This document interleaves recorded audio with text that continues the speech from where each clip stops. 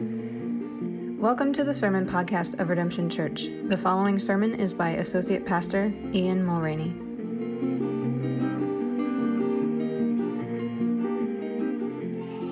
Ecclesiastes chapter 3.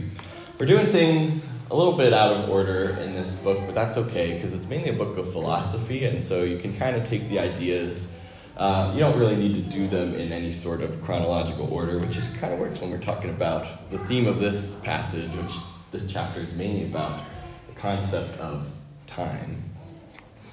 Time and its seasons and its passing, and how our hearts are geared towards understanding time. And so one of the things with time, I just personally love stories about time travel. I don't know, that's like a trope. My favorite Christmas stories are like Christmas Carol-esque, where you travel through time. Back to the Future is my favorite movie trilogy. And if you've talked to me this year, you probably learned that I've been watching a lot of the TV show Doctor Who. Anyone that familiar with it, or weird British man who travels through time in a telephone box, if you haven't seen it. But yeah. Doctor Who, traveling through time. And I just love the idea of thinking about how does time work, and if you could travel through time, what would you do? And there's so many places I would want to go see. I'd want to go see the Wild West or the Civil War era. I have studied medieval history, so I'd want to go to Europe and see some of the knights and things like that. Or to the Middle East during the Crusades, meet Saladin and some of these wise generals, or even just to the future. It would be cool to go to next year and find out who's going to be president and if I should move to Canada or not. So, time. And one of the things with Doctor Who, though, they do that kind of stuff where they go to, visit pirates or to medieval times or, to caveman times. But some of the more interesting episodes are when, the Doctor takes his friends and he visits times, their own personal timeline, seeing what's going on in their life at different points, when they were children or things like that. And I think that would be neat too. I have certain places where I think I would stop on my own timeline.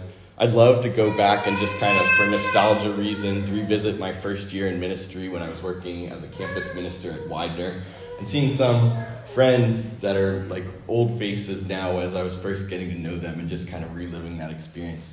I would love to personally go back to when I was in elementary school, between the ages of 1st and 4th grade, and watch young Ian to try and understand what all my teachers during that time period meant when they said I was the Kramer of the classroom. So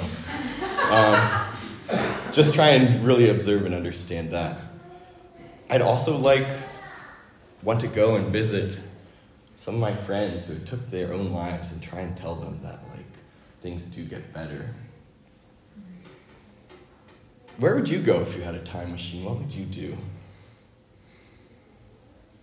And as you think about time and its concept, this chapter, the teacher talks about time, and that word gets used a lot.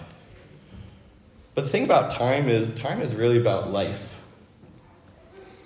Maybe they're one and the same, and that's what ultimately is being talked about here. One of the things that we understand about time as it passes and as it goes on is as we watch babies grow old and then fade away, and we watch trees in their season change their leaves, and vegetables each year grow in the garden and then get harvested, this is our theme for the morning, that nothing lasts forever except for God. You can click that, Kyle. And so that's our lesson. That's Ecclesiastes, as we've talked about, is kind of a more down book. It sobers you up a little bit, and that's the point of this passage, is that nothing lasts forever except for God. This point is illustrated very well in the first 8 verses of this chapter. And so if you have a Bible, you can open that up to chapter 3, because I forgot to put them up here, but I'll read them again just so you can be reminded. Or if you know that song, Turn, Turn, Turn by the Byrds, you can just remember the lyrics, because that's been in my head all week. But there's a time for everything and a season for every activity under the heavens. A time to be born and a time to die. A time to plant and a time to uproot. A time to kill and a time to heal. A time to tear down and a time to build. A time to weep and a time to laugh. A time to mourn and a time to dance. A time to scatter stones and a time to gather them. Did you gather your stones this morning? A time to embrace and a time to refrain from embracing. A time to search and a time to give up. A time to keep and a time to throw away. A time to tear and a time to mend.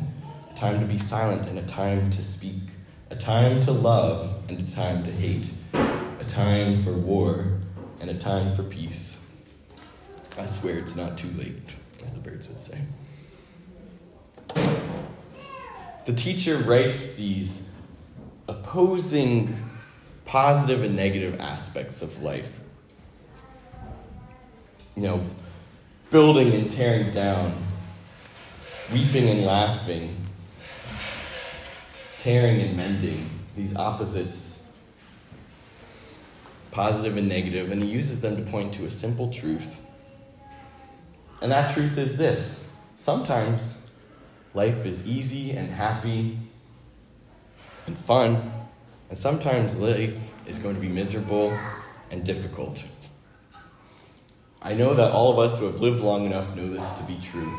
You're going to go through different seasons in your days where sometimes one of these is true and sometimes the other is true. I found a great quote in the last few weeks that kind of encapsulates this. This is by Alice Camille, an author, and she just says, writing about this chapter, "Life is a pendulum ceaselessly rocking. Life can go either way, and in fact will go both ways before it is over. Each of us will be happy and sad, strong and sick, winners and losers before we are through. We'll celebrate and endure, know grand days and terrifying ones. We will be glad to be alive and wish that we hadn't been born." Does that sound true to you? Have you had days on both sides of that spectrum? There's seasons of busy work and toil and boredom, and then there's seasons of reaping and plenty and joy. There's seasons where we cry every day from sadness, and there's seasons where we weep tears of happiness and gladness. And so, what the teacher's trying to remind us with this idea that nothing lasts forever apart from God, none of these seasons last forever, is to just don't think that whatever season you're in is eternity, because it's not. For me, a great example of this is high school. I don't know how many of you guys can relate to this, but when I was in high school, I thought high school was my entire world. I thought all the people that I saw in high school that were in my class, my teachers, everything, were like what the most important things and what mattered, and that if I got a C+ in geometry, it devastated my world because it meant that I wasn't going to be able to go where I wanted to go, and the drama with who was dating who or what was going on. And now I see people from my high school more than 10 years later, and sometimes I don't even remember their names. Like, I'll bump into them in the grocery store and be like, "Why do you look familiar?" When we're in certain seasons, it can feel like they're the most important things and that they're all that matters. But if we have the patience to allow the earth to keep spinning, we see where they really fit in their context, how important they actually are. And so this is good news, but it's also sobering news. It's good news because if you are going through rough times right now, good news, it gets better. This season isn't going to last forever. If you're in a season of mourning or grieving, or work is really hard, or there's health crises, or things are just bitter and sad, it might be years, but it's not forever. And that's good news. There's a light at the end of the tunnel. But it's sobering news too. Because if you are in that good season, if you wake up every morning and life is a joy, if you love the work you're doing, if you're having great times with your family and everybody's together that you love and life is full of peace and wonder, it's going to end. That time is not forever.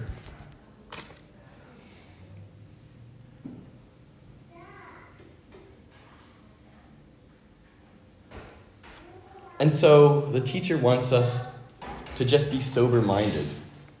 If you're in that dour season, like my friends who took their own lives, I wish they could understand that, because I've been in that place too where I wanted to harm myself, but as I've lived, that depression passes and things move on. Just that there's a hope that things get better. And if you're in that good season, don't get pessimistic or down or be depressed. Just enjoy the good things even more because you know they are temporary. Just know that the kids are only going to be this age for a certain amount of time. Just know that you're only going to have this work for a certain period. And so enjoy it. That can be good news too, to enjoy your life. But when we are in those seasons where things are not turning the ways we want them to,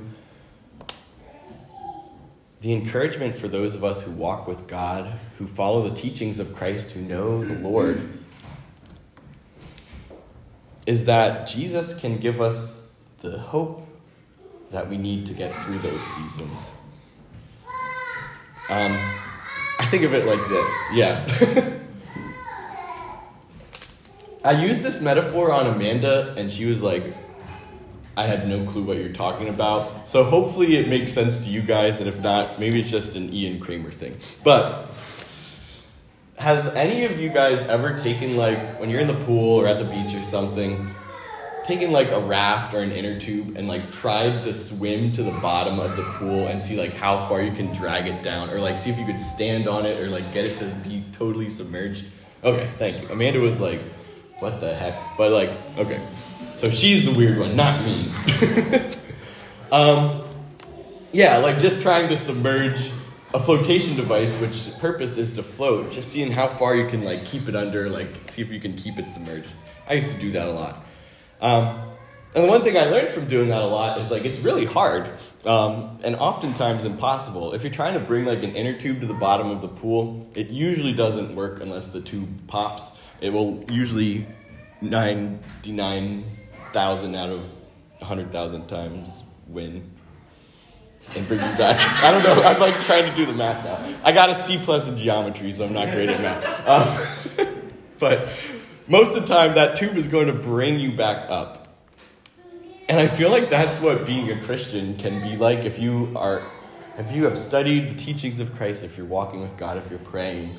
When you're in those seasons that make you want to quit, that make you want to turn away, no matter how much you try to go to the bottom, it's going to bring you back up.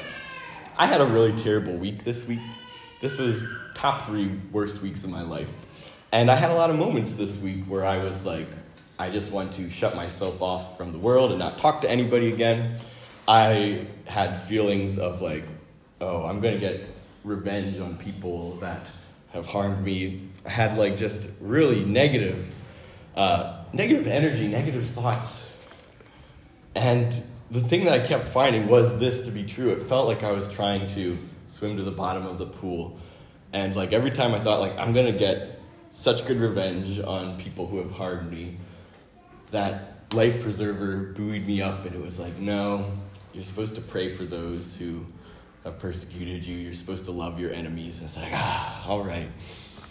Every time I wanted to give up on hope and just be I want to quit and just leave everything behind, the light of Christ just reminded me there is hope and there's love and there's grace, and that we're not called to turn our backs on the world because Christ entered into the world. He didn't abandon it.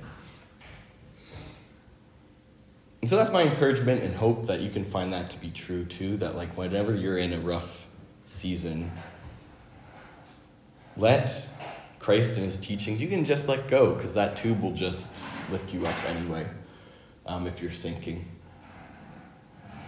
So that's one of the cool positive things about being a Christian is that it doesn't let us just sink in the muck and the mire. So don't despair. Hold the truth.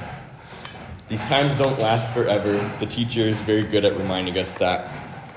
And enjoy and appreciate the here and now. Whatever season you're in, there's a humility in just saying thank you to God. And especially if those are seasons where you actually are enjoying it. So thank God, but remember, nothing lasts forever. Even life doesn't last forever, right? That's like one of the curses of being human beings, is we know that our earthly existences aren't going to be forever. Like little kids understand this watching Disney movies and seeing Bambi's mom get shot, right? Like there's this understanding that death is coming for us all. Death or Jesus coming back. But either way, this life as we know it is not going to be, we're going to have to exit it one day. And so there's a sadness in this because as this passage says, this is verse 11, God has set eternity in the human heart. Hit that slide, Kyle, please. Thanks, yeah. He has also set eternity in the human heart. We're not going to live forever, but there's a part of us that wishes we could. There's a part of us that chooses to ignore the fact that we're going to die and goes on day by day living and acting as if like that's a false statement. That's why we get so surprised when celebrities we love pass away, or coworkers, or things like that. That's why we try to eat healthy and we don't smoke and we exercise, because there's a part of us that just wants to believe that if we do everything the right way, like maybe I can just continue on into eternity or for as long as I can, but nothing is promised. Nothing lasts forever, and we don't know how many days that we have. We're temporary beings with eternal ambitions. And if we believe the Bible, if we believe the Genesis narrative, it's maybe because we weren't supposed to die.